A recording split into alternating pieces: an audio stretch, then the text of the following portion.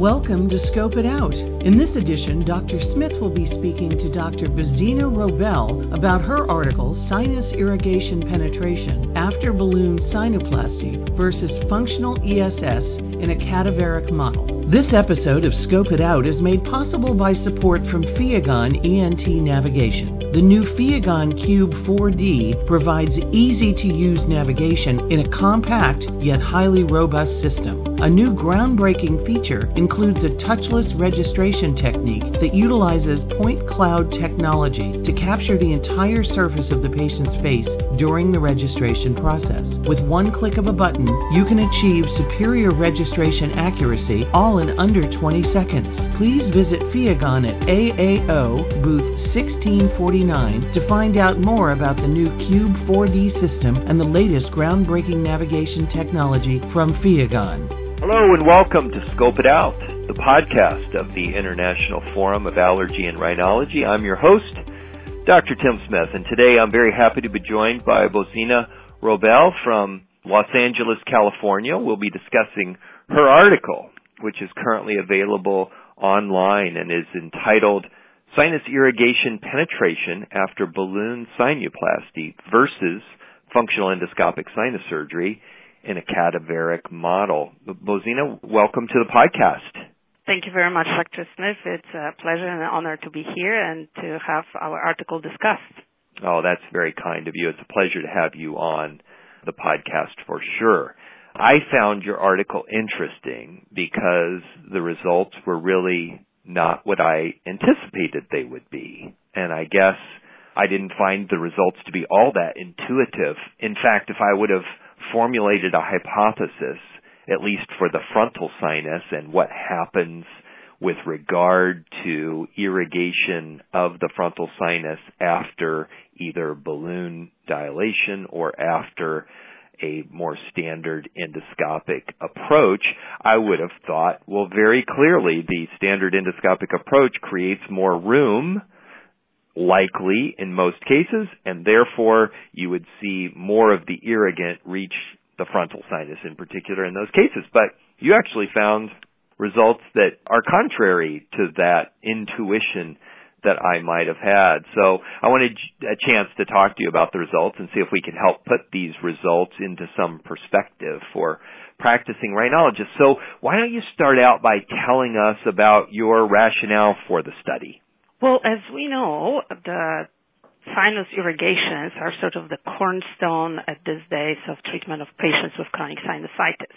And we have many great cadaver studies which are showing that the penetration of the sinuses is possible after the sinus surgery.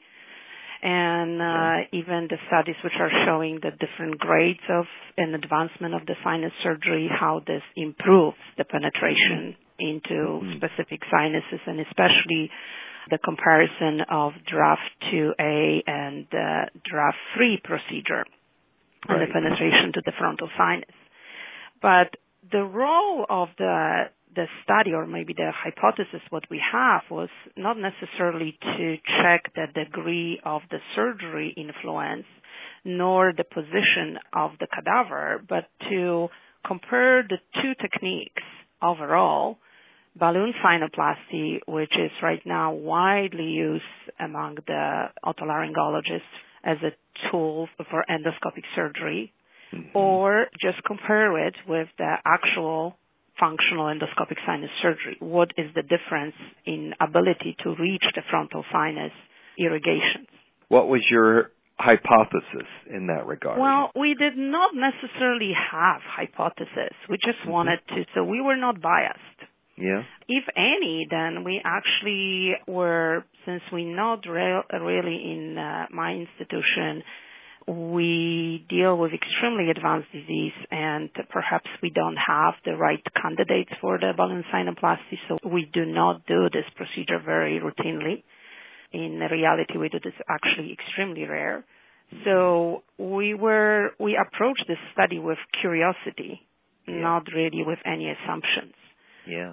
And if any, then we had maybe perhaps similar to your hypothesis that sinus surgery with precise dissection in the frontal recess done by the rhinologist, has a better way to achieve the frontal sinus drainage or outflow and ability for the sinus irrigations to reach the frontal sinus.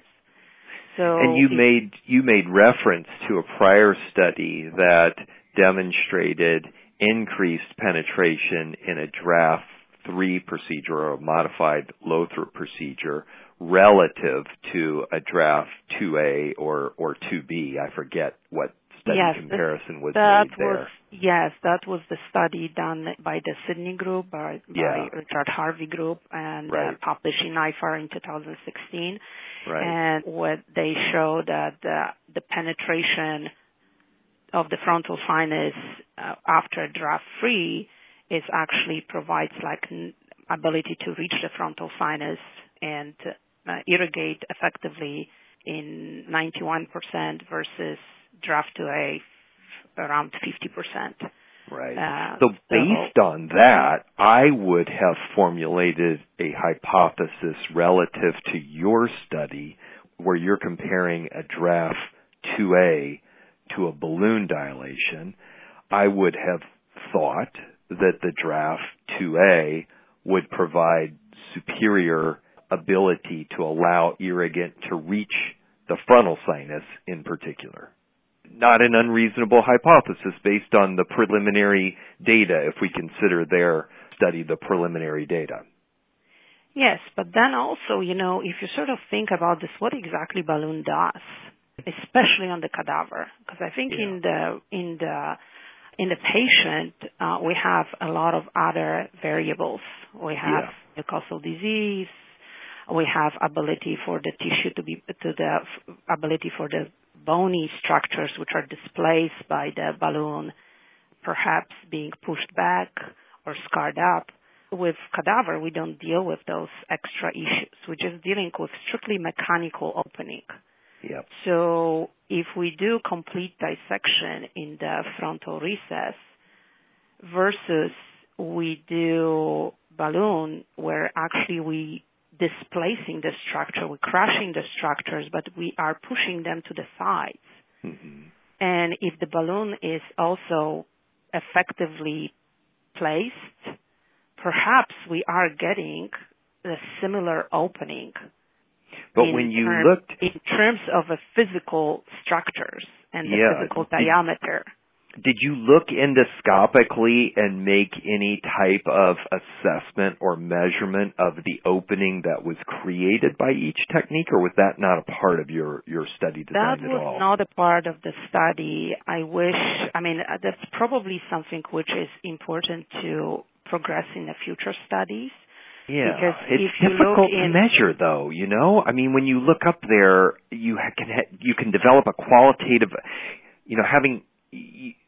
It's interesting. I'll back up a little bit. These studies are done on cadavers. I've done one of these studies looking at balloons and what impact they had on the anatomy, and published it many years ago. And I bet you and I came under the same circumstances where we designed these studies, and that is we academicians find ourselves in cadaver labs at least once a year where we're training residents and sometimes fellows and sometimes practicing otolaryngologists on sinus surgery techniques. So here we find ourselves, in a room with 8 or 10 or more cadaver heads, and we're thinking to ourselves, okay, besides learning surgical technique, what else can we accomplish today? And that's where a lot of times these study designs occur. Is that a fair assessment of likely the way this occurred in your case? That is exactly what occurred in our case. This was during the residence course. And we just decided why not to do a little bit of an irrigation and check the comparisons. Nobody before compared those two techniques. Why not to compare them for the purposes of irrigation, although this definitely slowed down the course because it was tremendous amount of irrigations. But why don't you explain to the reader or to the listeners how you went about measuring let's focus on the frontal sinus, because those are probably the most interesting findings in the study. How did you measure how much irrigant reached the frontal sinus in these two groups? One group undergoing balloon dilation, the second group undergoing a more traditional endoscopic draft to a frontal sinusotomy. So we use, there are different scoring or scale systems available. Mm-hmm. And if you look, for example, at the scoring which was used by the Sydney group in their study, they look more into distribution because they focus specifically on the frontal sinus. Right. So they look very specifically on the distribution into lateral aspect of the frontal sinus, into medial aspect of the frontal sinus, only the entry to the frontal recess. We use different scale. We use scale which was used on other previously published cadaver studies looking into distribution into other sinuses also.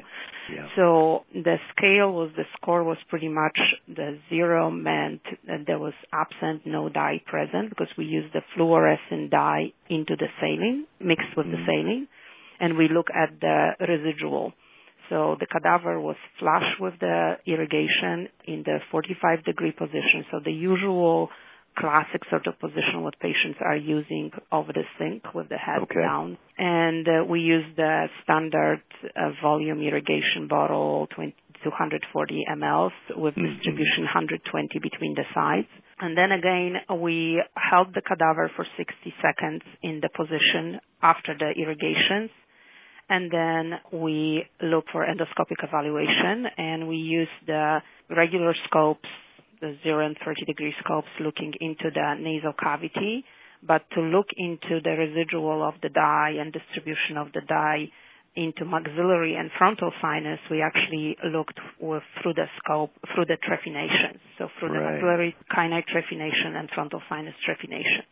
Right. So the scale was, as I already alluded, 0 meant absent, and that 1 was minimal, which pretty much you see some trace on the dye or the part of the mucosa. Then 2 was a moderate, and that means that on most dye was clearly on most or all mucosa, and then 3 was a heavy stain of the mucosa or pooling of the dye.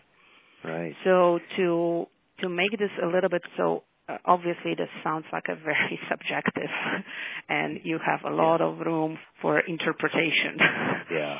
Because it's not really, it's minimal, moderate, heavy. So it's like how you exactly quantify that. This is not nuclear marking when you can actually exactly, precisely say that was the amount here or that was the amount.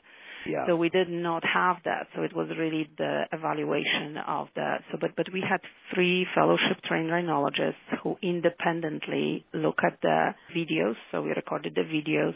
Prior to sending to between 3 of us, it was myself, Dr. Elizabeth Ferenc here at USC, and Dr. Ed Kwan at UCI. And we were blinded to the site, and we were blinded to type of a procedure. What procedure was done? Yeah, so we did not though. So that's to some degree provided a little bit of the objectivity into this. But certainly this is quite sort of in the eye of the beholder how you evaluate this. Yeah. Was there inter-rater reliability, meaning? Yes. So we look into this, and it was actually very good. Okay. So we were quite satisfied with that the results were consistent. It's a very, I think it's... We had 0.85, which is, anything greater than 0.7 is acceptable. Your inter-relator reliability was 0.85, so really good correlation between the blinded evaluators, which is important, I would think, in this. And I think that's a very, very, reasonable design. And we should also mention that your study was not in any way sponsored by a company that manufactures balloons. No. There's no financial disclosures to make here for potential conflicts for your study. That's with regard to the balloon companies anyway. There are some other potential conflicts that are delineated in the manuscript itself, but none of them, as I recall, are related to companies that manufacture balloons. No, we had no financial interest with balloon companies. And again, I mean, if we might say one company sponsored the course, but it was just for endoscopy and instruments. Okay. So the cadaver heads are interesting because you're right. They have no disease in them, so that's an important factor to consider here. So no edema, swelling. There isn't a chance for scar tissue to occur. I guess what I'm thinking of, in the real world, when we do these procedures, what we're interested in is being able to deliver this irrigant reliably, consistently, months and years after the surgery has healed. And in this case, we're measuring something that occurs in the cadaver lab sort of in real time. So it's hard to know when you dilate something, for instance, with a balloon, it's hard to know how much of that might retract, for instance, and it's hard to know with a endoscopic sinus surgery procedure how much scarring that there might be in the area. So either way, it can be difficult to extrapolate these results to a real world situation for those reasons. Fair? Yes, that's fair. But I think there is also possibility, and the study, there was a study done in, I think it was in 2010, published in Laryngoscope. Eric Weitzel was one of the authors on this study, when they actually look at the size of the ostium on the cadavers, and I think that gives a little bit more, and they made a conclusion that if you have more than 4.7 millimeters openings, that penetration is more effective. Is superior, so certainly there is possibility to measure the ostium, and maybe the next stage, or whoever decides to do that stage 2 of the study, that maybe that should be considered to really measure exactly what was achieved with the balloon and what was achieved with the precise dissection in the frontal recess. Right. And in your study, you found, really, with regard to the frontal sinus, no difference between these two procedures, these two groups of cadaver heads, with regard to frontal sinus penetration. That's correct. We found the difference in the maxillary sinus, that with the balloon, the endoscopic dissection, which would include also uncinectomy and maxillary antrostomy, the penetration was better, superior versus balloon dilation of the maxillary ostium. Right. But in the frontal, we actually had very comparable results. Yeah. I wondered a little bit about the potential that the trephination that you used in the anterior table of the frontal sinus, I wondered if that could impact the results as well. I was at this little community fair a couple of weekends ago, and they had those big 5-gallon jugs of water that dispense water for people, and you had to poke a hole in the top of the jug so that when you release the water from the bottom of the jug, it would allow air into, and let the water come out, if you know what I'm talking about. I hope I explained that. Yes, I think the sealing of the entry at the trephination. So you affected that in this case, and it made me wonder, when you irrigate, does that allow the air in the sinus has to go somewhere as is displaced. And it made me wonder, in a case like this, let's say the balloon generated a smaller opening than the endoscopic sinus surgery. Let's just, for the sake of argument, let's just say the opening was larger in endoscopic sinus surgery, cadaver heads. It's possible that the irrigant in a live patient, it could not displace that air because the opening is smaller, and therefore it would have a more difficult time making it into the frontal sinus, the irrigant, whereas when you have the porthole of the trephination, it allows the air out of the sinus, and it allows irrigant to go in through a smaller opening than it might otherwise go into. Does Does that criticism make sense to you? Did you think about that at all? Yeah, we did think about this, although we felt like the seal around the opening was pretty good. I see. We did not use any extra sealant. So you just used the scope through a 5 millimeter opening. Very tight opening, which was part of the tissue. Soft tissue was also covering it, but certainly there is possibility of either losing to some degree the vacuum or creating a new physiology and of the movement of the air versus the fluid. So disrupting some aerodynamics of the right. It's interesting. You start picking these things apart, and you think to yourself, can the perfect study ever be done? And you can always criticize methodology, and that's our obligation, is to look at these studies and criticize the methodology and attempt to translate these results to clinicians and patients. So speaking of that, what do you think this study tells the practicing rhinologist who's listening to the podcast? What do you think this study tells us in the end? I think at the end it tells us that there is probably a role for the balloon. It's mechanically, balloon opens the frontal recess. Yeah. Is this a sustained effect in the real patient? I think we can't draw this kind of a conclusion from the cadaver study. Right. Additionally, we also, I think the sample size what we had 4 cadavers, which made 8 sites. I think this potentially may, perhaps if we will have the bigger size of the sample, perhaps we will see the difference more clearly, or see the difference. I forget, what was the range? Was the range quite, was the standard deviation and range, were these quite large?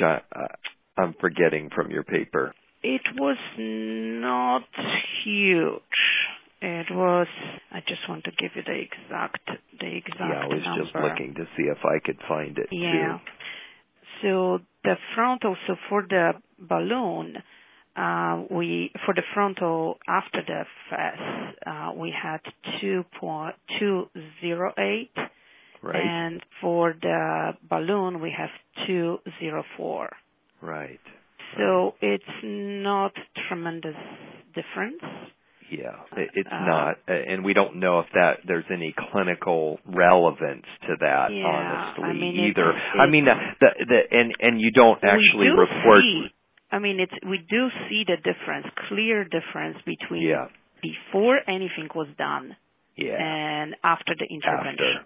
There is clear difference, but to make a conclusion that one or another technique is superior, I think on that for providing the access for the topical to frontal based on this study, I think it would be premature to make the conclusion. Fair. I agree. I think you're right about that. I think that the size sample is, so I would not draw the conclusion that those techniques are equal. Yeah. To me, the sample size is an issue, but the bigger issue is we're talking about cadaver heads that, do not have sinus disease, and certainly physiologically, pathophysiologically do not have active sinus disease.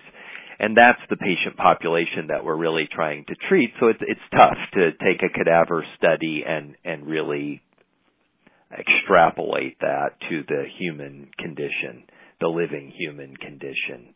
But it's certainly, these studies I think are fascinating. I think your results are intriguing, and I congratulate you and your co-authors for the work that you've done here and for giving others ideas of how we might move forward with regard to studying this further. It's pretty clear that delivery of topical therapies, as you said, is just a cornerstone of management of this disease in the current era. Well, thank you so much for taking the time to spend with me on the podcast today and to explain to our listeners the results of your study. Thank you very much. Thank you for listening. Scope It Out is a co-production of the International Forum of Allergy and Rhinology and Wiley. All opinions in this podcast are those of Dr. Smith and his guests and do not necessarily reflect those of Wiley or of the sponsors.